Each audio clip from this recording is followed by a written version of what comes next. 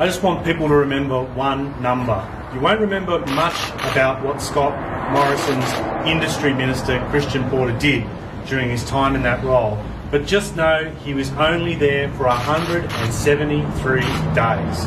We're now going to have the 8th Industry Minister be appointed under the Coalition in its 8 years in government. At a time when we're trying to rebuild sovereign capability, reduce our dependency on global supply chains, rebuild the economy, strengthen jobs, make sure regional areas of the country have a chance to be part of a national effort, particularly in terms of rebuilding manufacturing, and we've had Christian Porter go. 173 days that Christian Porter was there and he didn't do much. All right, well, there he is, Ed Husic from Western Sydney. He joins me on the program. Ed, good morning, mate. G'day, Marcus. How are you? Yeah, nice to talk to you. I'm well.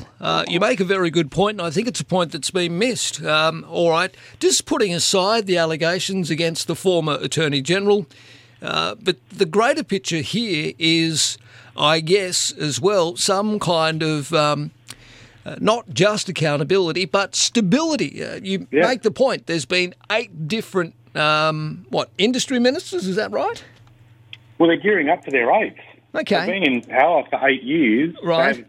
Normally, a coalition industry minister has a shelf life of just over 330 days. Yeah. And Christian Porter hit 173 at a time when we're realising we've got to do more to rebuild manufacturing in this country. Very hard to have an industry and innovation minister who's distracted by court cases and all the rest of it. Totally. And that was my concern from the very start, that this is a bloke that, when you're in Parliament, you get to see where people's passions are in terms of policy and what they really want to be able to push.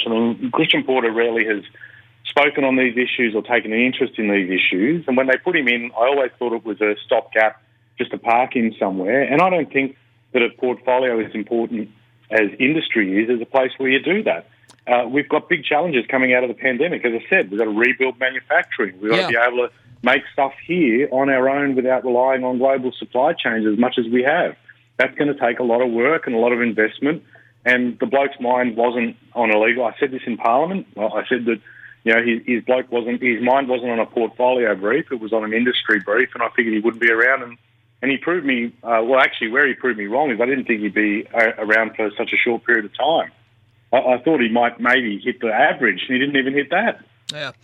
Well, you're right. We do need to rebuild our industry, manufacturing. We will have a long road ahead of us post-pandemic. What we do need is stability, and we need an industry manufacturing sector that's strong and being led by somebody with their mind on the job. And quite frankly, I believe Christian Porter's mind has been on the job.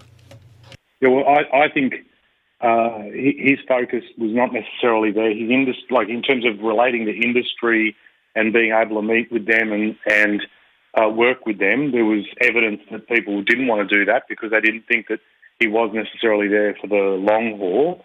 He had core funding grants, the decisions around those, $800 million in an upcoming round of funding grants. The decision-making was taken out of his hands, put into the Prime Minister's hands around manufacturing grants. And some of the legislation that he had to be responsible for just in this Parliament since his appointment, there were only 2 bits of legislation. He didn't even front up to talk to those, to push those through, to be there showing his interest in the portfolio. So again, we now say goodbye to Christian Porter. We now look to potentially the 8th industry minister. Yeah. And there's this issue of stability, not just there, but in other key portfolios as well. So you've got nearly 8 industry ministers. And the other big issue of the day in terms of defence, they've had 6 industry ministers during their time in government. And so the issue that you've absolutely nailed is one around stability.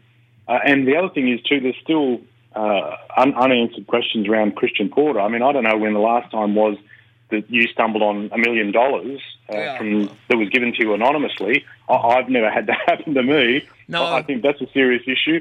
And politicians, in particular, it is a really big deal if politicians cannot explain with a straight face to the public where they got money from to help them. That is a bad thing. Yeah, well, the acting Prime Minister, Barnaby Joyce, didn't have too much to say about it the other day, apart from the fact that he believes once he's, done his time, quote unquote, and cooled his heels, quote unquote, on the backbench, that Christian Porter will be back on the front bench, bigger and stronger than ever. That's from the acting Prime Minister, because as we know, Scott Morrison is currently overseas, and that's important that he is. But we're not getting much from government. ScoMo didn't deal with this issue before he jetted off to New York, did he? Well, he basically cut and run. As soon as he could get out of the joint, he did, without having to explain what was going on here. And certainly from the position of the Sunday press conference, accepting a resignation, Scott Morrison failed to act. This clearly did not stack up to ministerial standards. It clearly, we don't think, stacks up to the intent of the disclosure arrangements in Parliament. And in terms of what the Deputy or Acting Prime Minister was saying, Barnaby Joyce, I think he was talking more from his own journey and wanting to be consistent with that as opposed to anything else. And frankly, that's not the best journey to look at. Really, as I said, if you've got a politician accepting $1 million from somewhere, from donors that he won't tell you, he or she will not tell you where they got that money from, and those donors don't want to tell you that they provided that money, that raises more questions than answers. Yeah. And you cannot have a political system that has mystery donors like that helping chip in the way that they did. And what was the thinking too? I think the next thing that has to be asked is, what were the donors thinking when they gave that money to Christian Porter?